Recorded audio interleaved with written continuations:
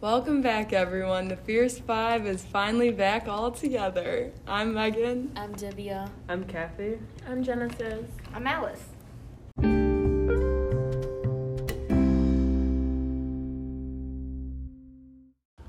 So this week's podcast, we're going to be talking about family and community engagement. To start off, what kind of communication did your teachers have with your parents? When I was in my high school, my teachers would have family meetings with, not only my parents, but all of the parents of, the students of my parents and then my classmates' parents. But then sometimes there is a meeting that we could set up, the parents could set up with the school and then to make an appointment with a counselor and then they can have a private appointment together. And so that's how most of the time my parents and teachers are communicating. But since the teachers in my school were all speaking English and my parents are not really good at English, so most of the time I need to be there to do the translation. Yeah, mine was similar with there's parent-teacher conferences once a semester, and then if kids were struggling in a course, the teacher would email the parents about missing assignments and stuff like that. But that was pretty much it for communication to parents. I feel it's just if their kids were struggling, they would talk to them. But For me, most of my teachers varied. For example, my fourth grade teacher, she had a really special relationship with my parents because she was able to make my parents feel valuable and important. And one of my parents' biggest fears about going to parent-teacher conferences was that they weren't able to speak English correctly, and my teachers would not be able to understand them. But my fourth grade teacher specifically was able to be open and honest, and she asked for my parents' input and shared the positives about my learning behavior and experiences. And she made sure to use verbal and written communication with my parents just in case there were points they missed something important during the conversation. However, I also did have some teachers in my education journey where the teacher didn't seem to have a bond at all with my parents. In specific, my sixth grade science teacher, she was known to be more strict, and many students did not even feel safe in her classroom because she used to yell at her students. So for the parent-teacher conferences, she didn't have much to say about me or any of her students, and that would be concerning to my parents because then they thought I wasn't participating enough in my classroom, which wasn't the case. Yeah, I'm pretty similar to Megan. The only times I can remember my parents communicating with my teachers is during parent-teacher conferences in November, and that was pretty much it. And I also agree with what you said, that it was pretty by case basis. If the kid for some reason needed their parents to be involved, then they would be, but other than that was pretty much it. and I feel I always think that all parents are involved because both my parents work at high school, so my mom was someone she saw something wrong with your grading system and she would email them. But sometimes I forget that some parents don't really know that their kids are Right. Yeah, I also have the same experiences both of you. My teachers really only talk to my parents on parent-teacher conferences.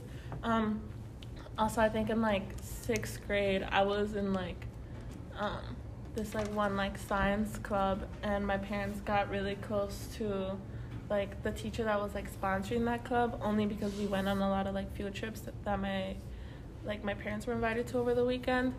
But besides that, it was only parent-teacher conferences and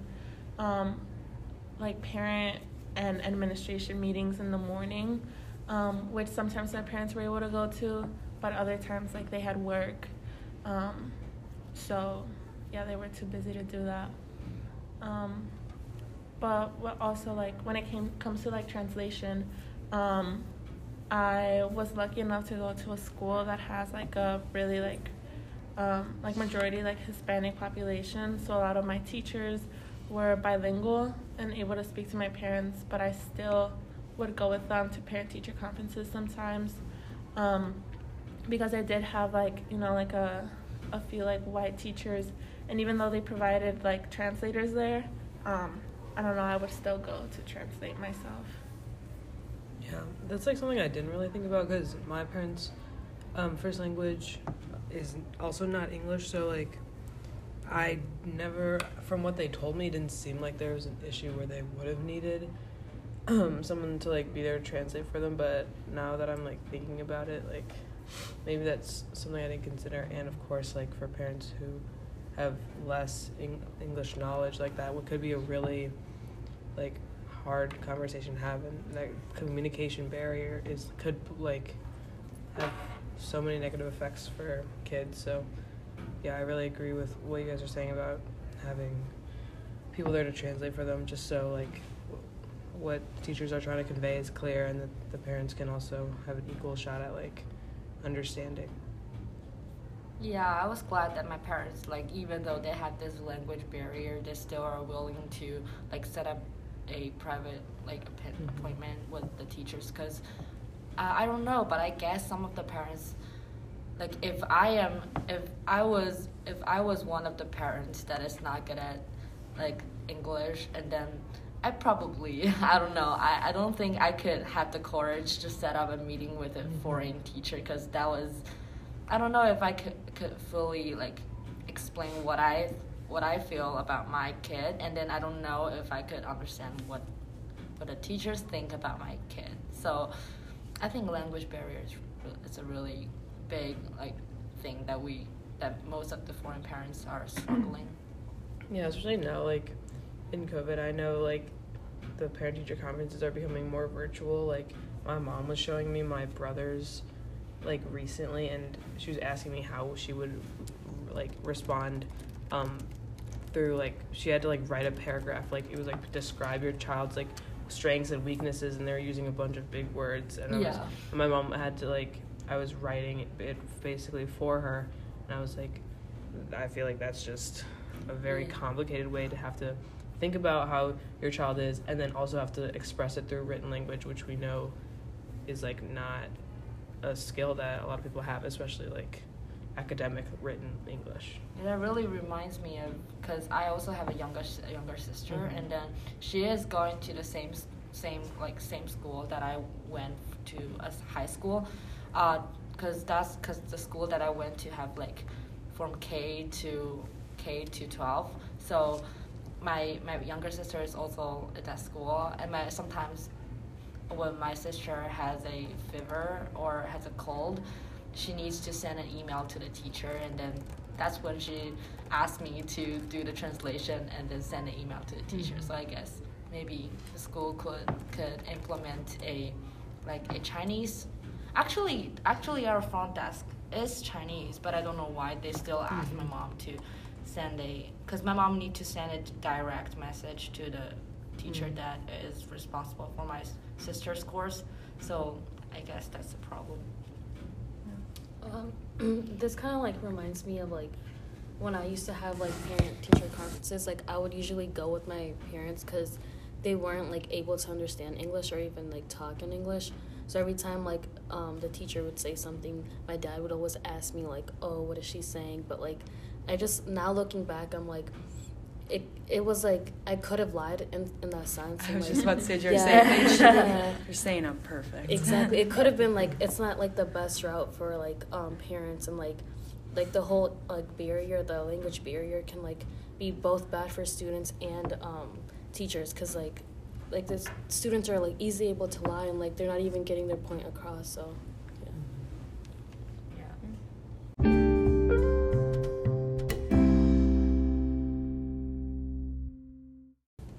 Moving into the topic of confianza, what does confianza mean to you, and how, like, will you guys go about establishing it in your own classrooms? So when I was researching it, something that stood out to me was how they described it as like mutual reciprocity, meaning it's like, to me that meant that like teachers weren't placing themselves like above their students as like kind of like a I don't know, dictator is kind of a strong word, but like it was bringing them down to the same level. Like it was like becoming a bridge of like understanding where the teachers would reach out to the students and learn more about them and their community, and then the students would be able, hopefully, to trust their educators more throughout that. And yeah, I think as when it comes to like the approach or like practical application for that in the classroom, for me, I thought that if teachers were to have like guest speakers and materials or resources who are like truly representational of their multilingual students of color in some way, like that has a huge impact because it shows that you're welcoming them and their like authentic identities into your classroom rather than like, I don't know, like following dominant narratives or like subscribing to deficit theory. So if you welcome these multilingual learners like into the academic curriculum, it kind of makes them more like ready to learn. I don't know, I feel like it's hard to explain, but yeah. Yeah, no, I agree with like it being like more like equitable and what did you say, like Reciprocity. Yeah, because yeah, like when I thought of the term confianza, I also like thought about that and how you know, like I talked about like the symbolism. So like you could easily use the word trust, but like the symbolism behind the term confianza is that you're developing it in your students, like using the students' language, the community's language, their family's language, and like you're doing things for them, but not in your own comfort zone. Like you are volunteering in their communities, partnering with their community groups, and bringing in their culture and their languages into your classroom. So it's one that's like making them feel, I don't know, safer and more comfortable, and like not assimilating into like your own ideas of their culture, their languages, but like rather, you know, their culture being like accurately represented in like your classroom.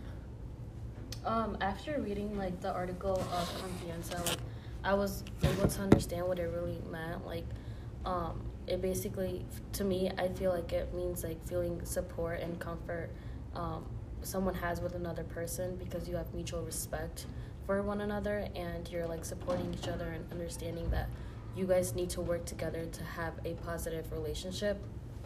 And I think that a confianza-based approach in schools like can be beneficial for students because they're able to feel more loved, and this approach can also transform like the schooling experiences for multilingual children of color if teachers and students are able to share stories about their lives like outside of the classroom. Like for example, when the teacher is like able to take the time to like tell the students something meaningful about his or her life, students are able to feel as if the teacher authentically cares for them, and students are more likely to feel at home and feel as if they're cared for if teachers are helping their peers, or if teachers are calling their homes about what happened at school, or having positive experiences like feeling like a family in the classroom. And students not only feel like recognized as learners when teachers make positive comments about them or like their work in the classroom, such as like good job or like great work, but like students feel as if like they belong in the classroom, and these feelings can cause them to believe that like these teachers actually care for them. Yeah, so what I wrote for the symbolism behind the term of confianza is that I wrote that students and educators are able to reach a relationship that is based on the trust and working on the bilingualism of the students. And after listening to how the other our like friends have talked about, I think that confianza is more like a showing of respect to our students, and then to tell them they're cared and loved. And then so I guess one thing I would do in my classroom to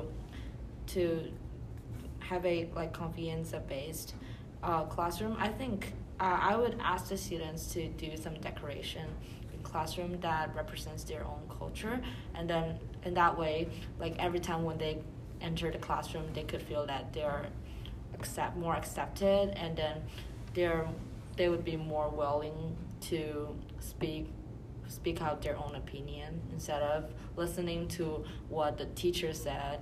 They would be feel more free to talk about what they think.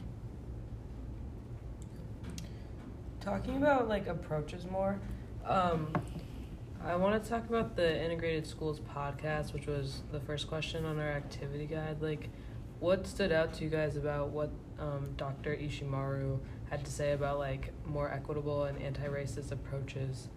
For me, like something that stood out was their conversation about scripts and norms. Like, I really appreciated how they pointed out like a lot of the stuff that can happen between families and schooling is like a lot of it is unspoken, and it's just really normalized that like you might not even be able to tell that something bad or like racist is happening until you like kind of break it down later.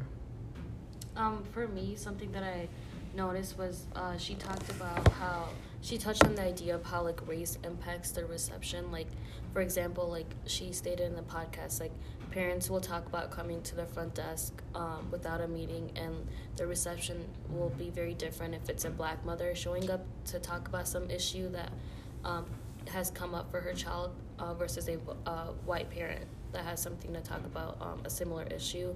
And another idea is to recognize the disparity in power. Like, she mentioned that we can't just bring in people together hoping a group of like diverse parents and teachers and principal will collaborate. It will just be a bunch of like representative people, and we'll create this council or community. But it's like very common for the voices of professionally like privileged folks to like dominate the conversation versus like those that don't usually talk.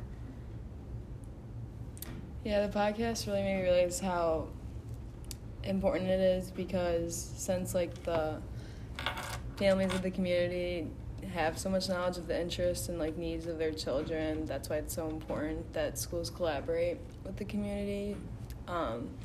Not gonna lie, before this week I feel like I always just kind of had a view of like when I think of parents intervention with the school, I think of like parents yelling at the school about all their faults and saying what I did wrong.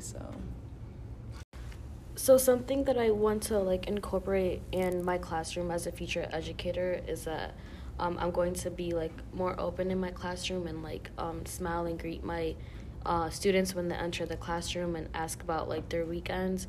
And like more importantly, I want to emphasize like showing my human side in the classroom by like sharing like simple everyday information, like if my pet is sick or if my children have a basketball or soccer game, like so this way like students are able to feel like a complete sense of trust and not just a teacher and student relationship, or more of a relationship where they can come to me and talk to me if they have something that they want to talk about or something. Yeah, I think the podcast did a good job about like emphasizing how important like hearing students' voices is, because they talked about how like in those school board meetings and those PTO meetings or whatever, there should be some aspect of youth leadership where the students come directly to these people that are making decisions for them, and like they can talk about their own experiences and bring up what's actually relevant to them rather than a bunch of adults like assuming what's like good for kids. So yeah. Yeah, I also agree with that. And like today's lecture and also the podcast like really stood out to me, especially because of the community organizing work that I do. And some quotes that I highlighted during the podcast was like, show up, step back, reimagine where we view expertise to lie, expertise is in our own backyards. And they said like the thing about like youth, knowing what youth need. And that's something that throughout all of high school, I'm in this like org that we like started because of the pandemic, because all these teachers and like CPS were making decisions for us that like we did not like agree with. So we started the org, and we started it with like three demands. So like we wanted like pass or fail, and we wanted I forget what our other demands were, but like we gained a lot of like traction and stuff, and we were able to get like CPS to listen to us, and like we receive like support from the CTU. And it's just like, you know, like as educators, we need to like pay attention to these like youth organizations, or like our like youth like activists, or like they don't even have to be like orgs or activists, just like our students telling us like what it is that they need. And we need to like listen to them, because like they're the experts on like their own needs. And like right now I'm like on the, you know, still on the, I guess like the youth and like org side of it, but like right now I found it like really interesting that we were talking about like as a school community, how can we like partner with organizations in the community. And my organization that I work with, we're actually hoping to reach out to this one school like pretty soon. Like we were literally just talking about it, and we had this lecture, and I just feel like, like I don't know, I feel like we shouldn't have to be the ones reaching out to a school. The school should be reaching out to us. But I mean, obviously like we're still going to like reach out, because the school needs a lot of like support and resources, but like schools also need to be more proactive in doing that.